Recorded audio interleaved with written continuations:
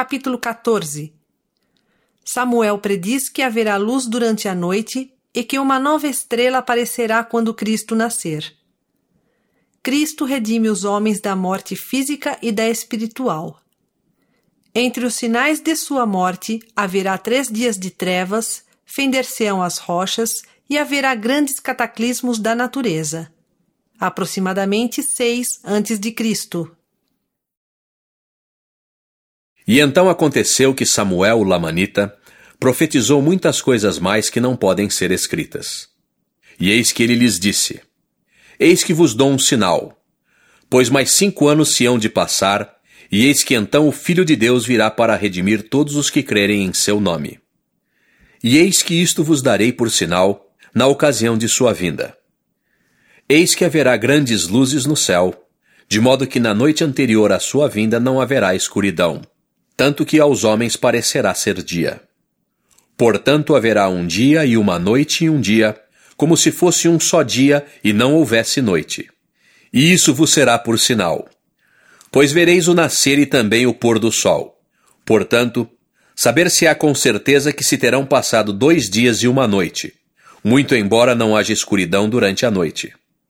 E essa noite precederá o seu nascimento.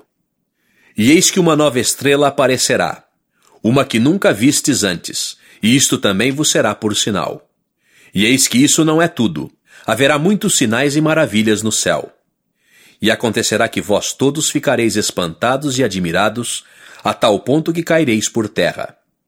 E acontecerá que todos os que acreditarem no Filho de Deus terão vida eterna. E eis que assim me ordenou o Senhor, por seu anjo, que eu viesse dizer-vos isto.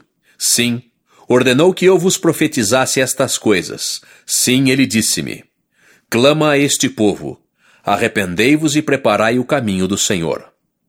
E agora, porque sou lamanita e vos disse as palavras que o Senhor me ordenou, e porque foi duro convosco, estáis irados contra mim e procurais destruir-me, e me expulsastes de vosso meio.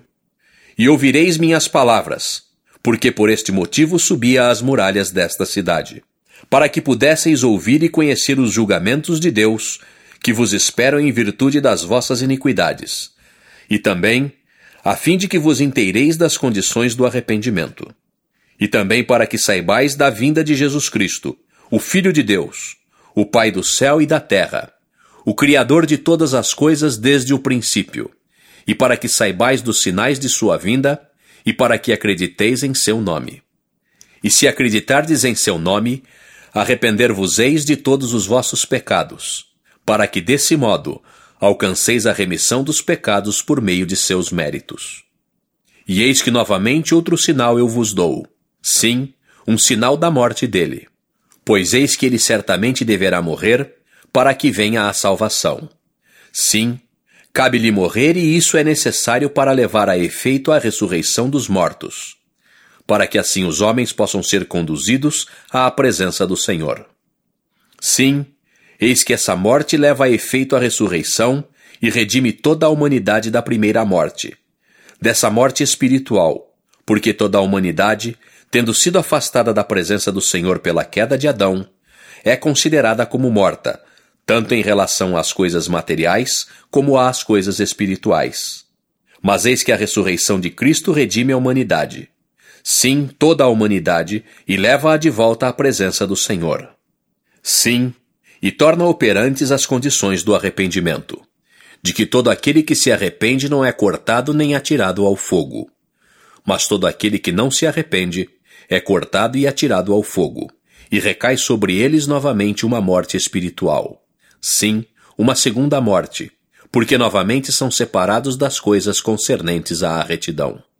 Portanto, arrependei-vos, arrependei-vos, para que não aconteça que, conhecendo estas coisas e não as cumprindo, incorrais em condenação e sejais arrastados a essa segunda morte. Mas eis que, como vos falei a respeito de outro sinal, um sinal de sua morte, eis que no dia em que ele padecer a morte, o sol será obscurecido e recusar-se-á a dar-vos sua luz, e também a lua e as estrelas. E não haverá luz sobre a face desta terra pelo espaço de 3 dias, desde a hora em que ele morrer, até o momento em que ressuscitar dos mortos. Sim, no momento em que ele entregar o Espírito, haverá trovões e relâmpagos por muitas horas, e a terra tremerá e estremecerá. E as rochas que estão sobre a face desta terra, as que estão em cima como as que estão embaixo da terra, as quais sabeis agora que são sólidas, ou cuja maior parte constitui uma sólida massa, serão despedaçadas. Sim, rachar-se-ão ao meio e para sempre se acharão rachadas e fendidas, e em fragmentos sobre a face de toda a terra. Sim, tanto em cima como embaixo da terra. E eis que sobrevirão grandes tempestades, e haverá muitas montanhas que se rebaixarão como um vale. E muitos lugares que agora são chamados vales, transformar-se-ão em montanhas de grande altura. E muitas estradas far-se-ão em pedaços, e muitas cidades ficarão devastadas. E muitas sepulturas abrir-se-ão, entregando muitos de seus mortos, e muitos santos aparecerão a muitas pessoas. E eis que assim me falou o anjo, pois ele disse-me que haverá trovões e relâmpagos pelo espaço de muitas horas. E disse-me que enquanto durassem os trovões e os relâmpagos e a tempestade, essas coisas aconteceriam, e que a escuridão cobriria a face de toda a terra pelo espaço de 3 dias. E o anjo disse-me que muitos verão coisas maiores que estas, para que creiam que esses sinais e essas maravilhas acontecerão por toda a face desta terra, a fim de que não haja motivo de descrença entre os filhos dos homens.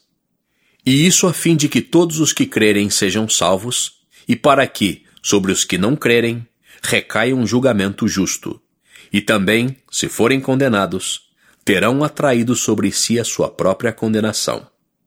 E agora, meus irmãos, lembrai-vos de que os que perecem, perecem por culpa própria, e todos os que praticam iniquidades o fazem contra si mesmos.